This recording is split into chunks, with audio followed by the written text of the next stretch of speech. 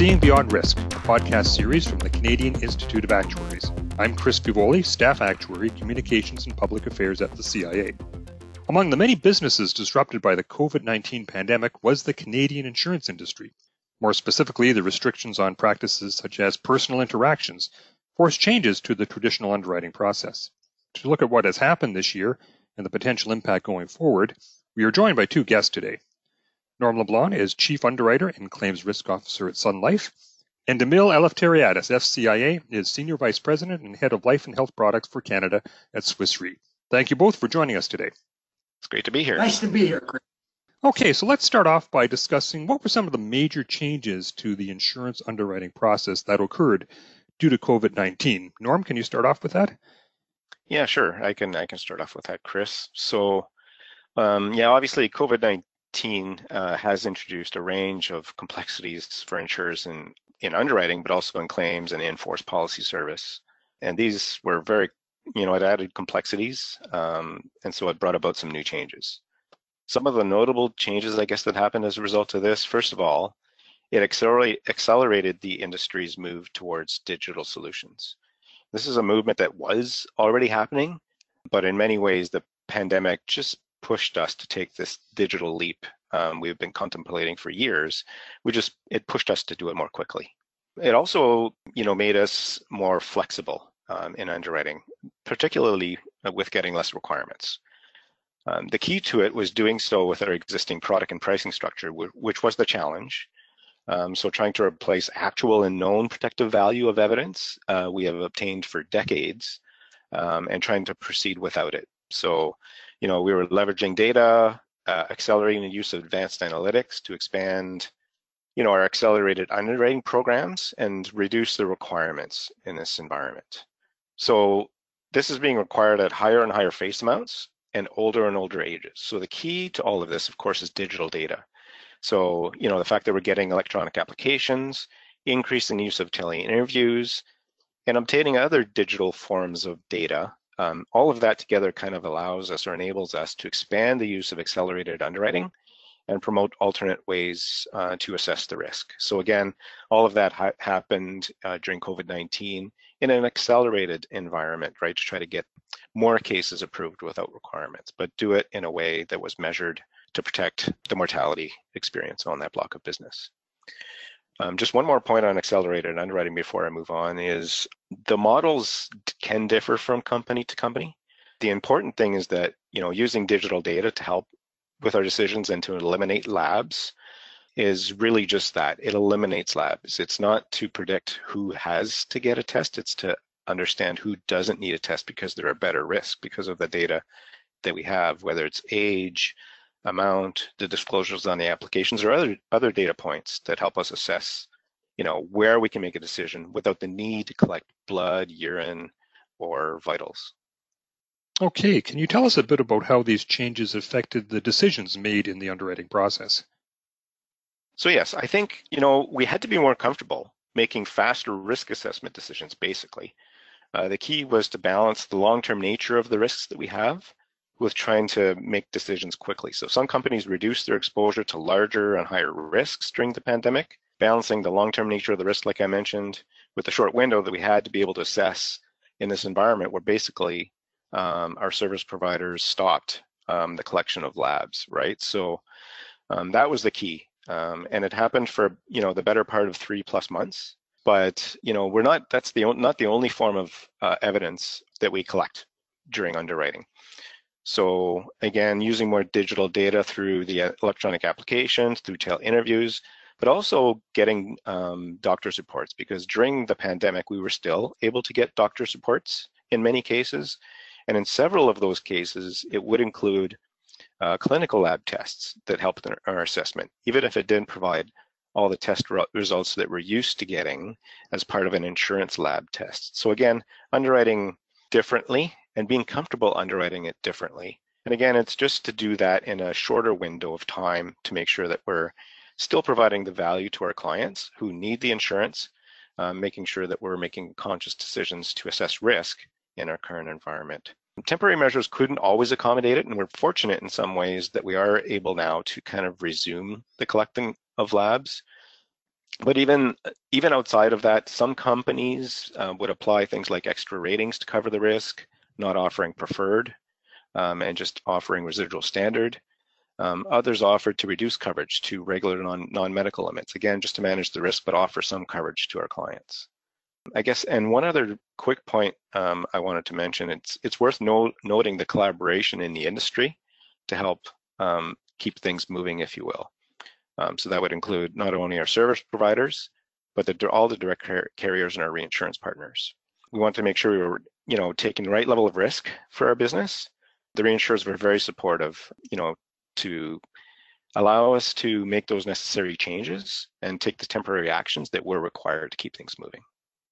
Well, eventually this pandemic will run its course, and I'm just wondering, of all the changes you've discussed, which ones do you expect to be permanent, and which ones do you see being eventually reversed?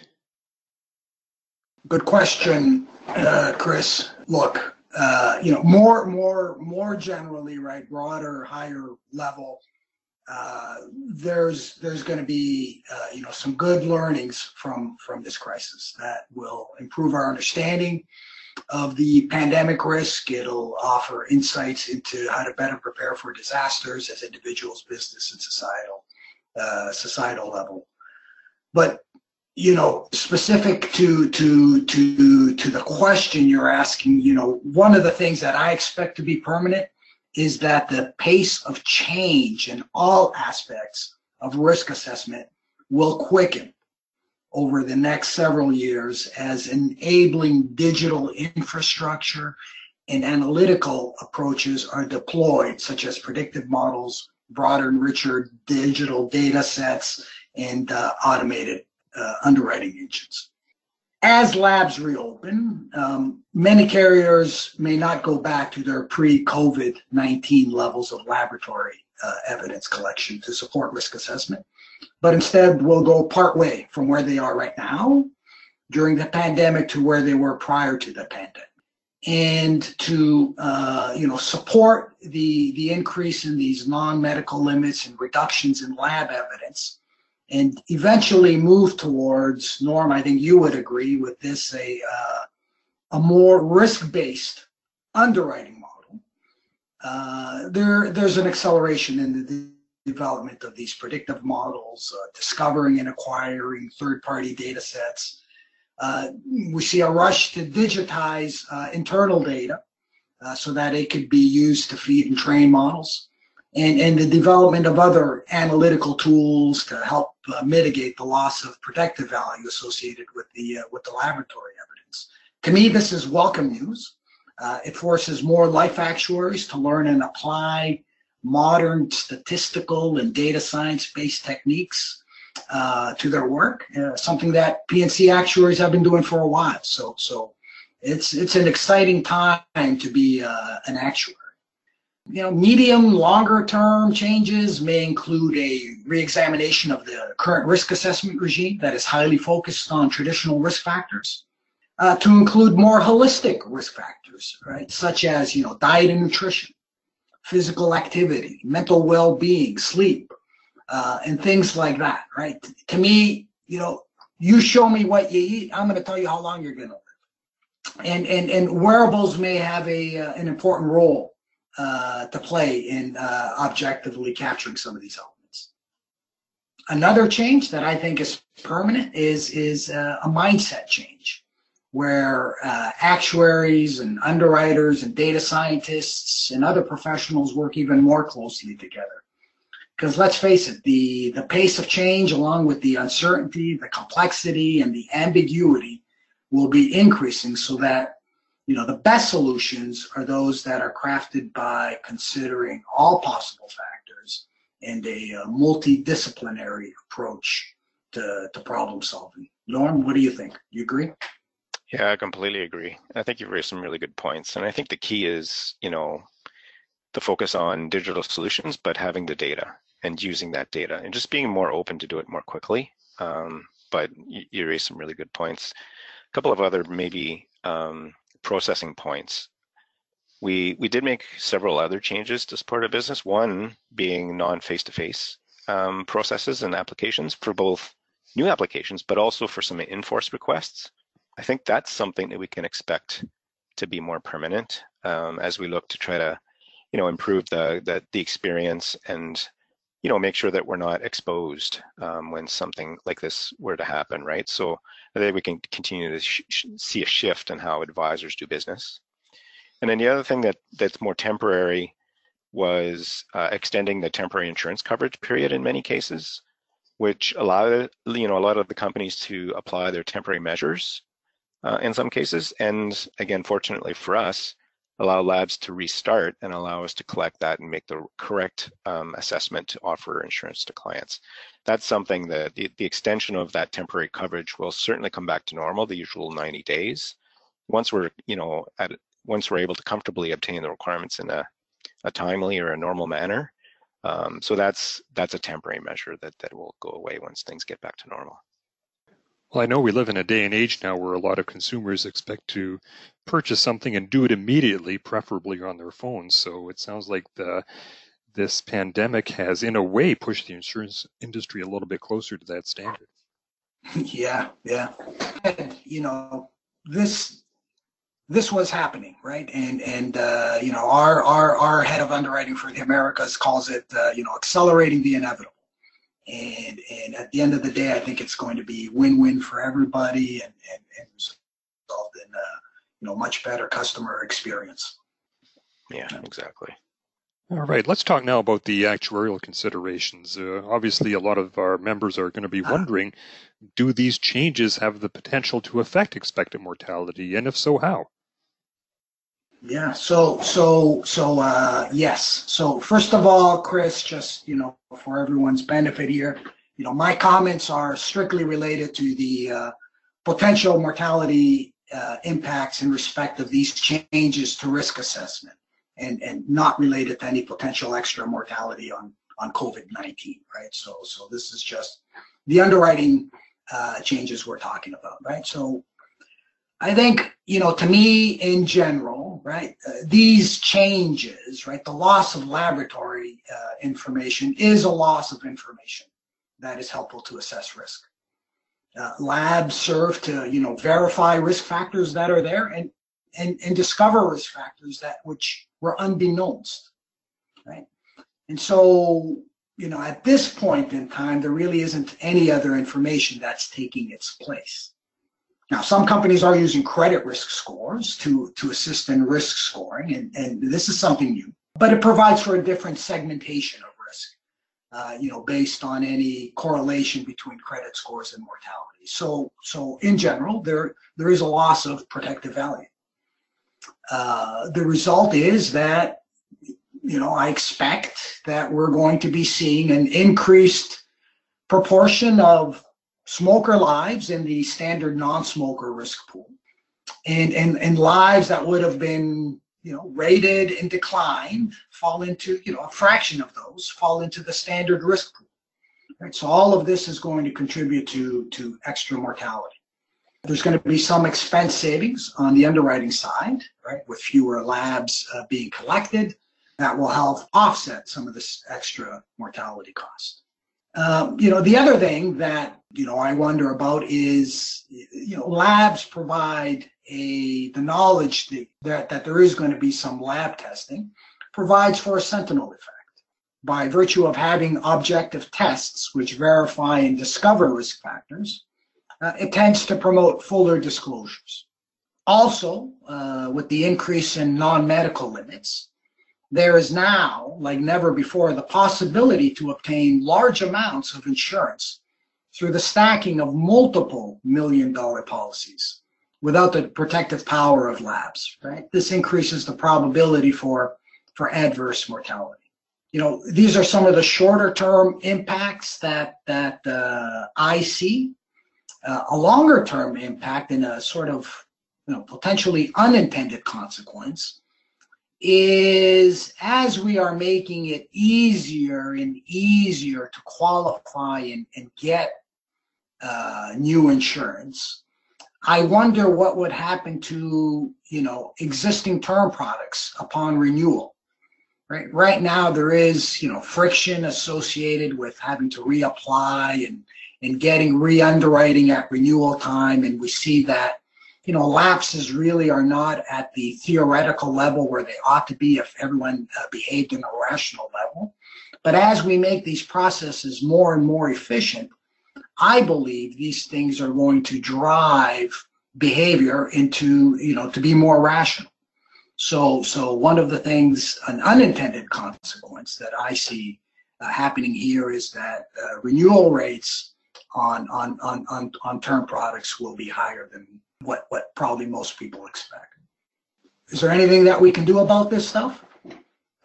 Yeah, I think there are some things that can be done to mitigate the extra mortality, and I call these the 3 C's.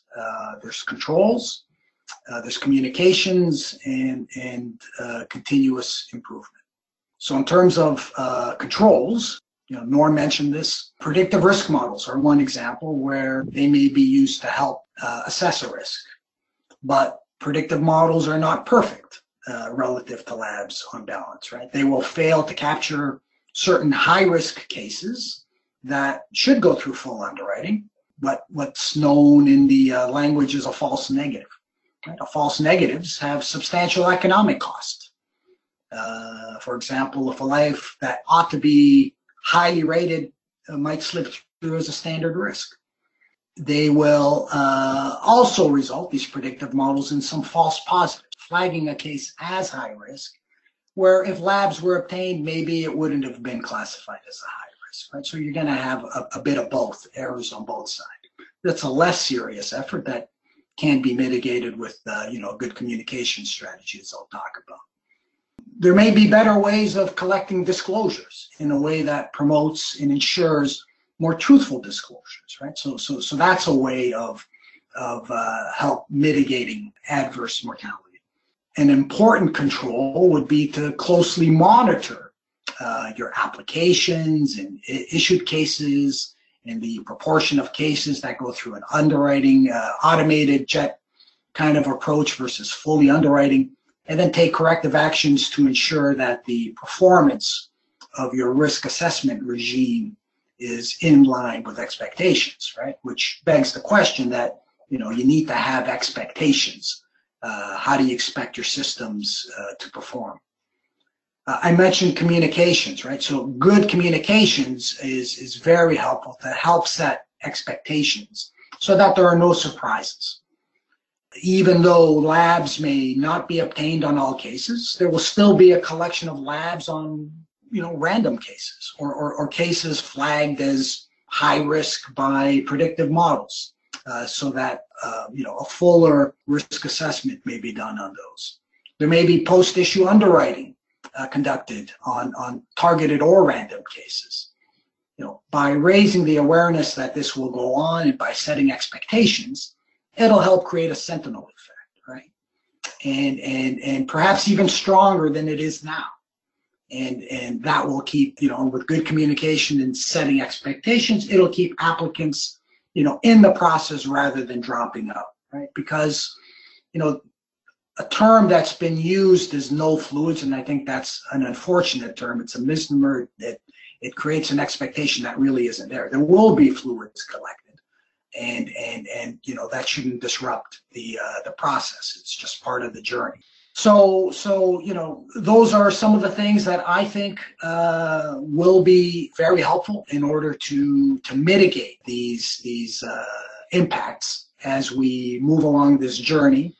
As tools get better, as we get new data, as we look at different risk factors, this risk will diminish.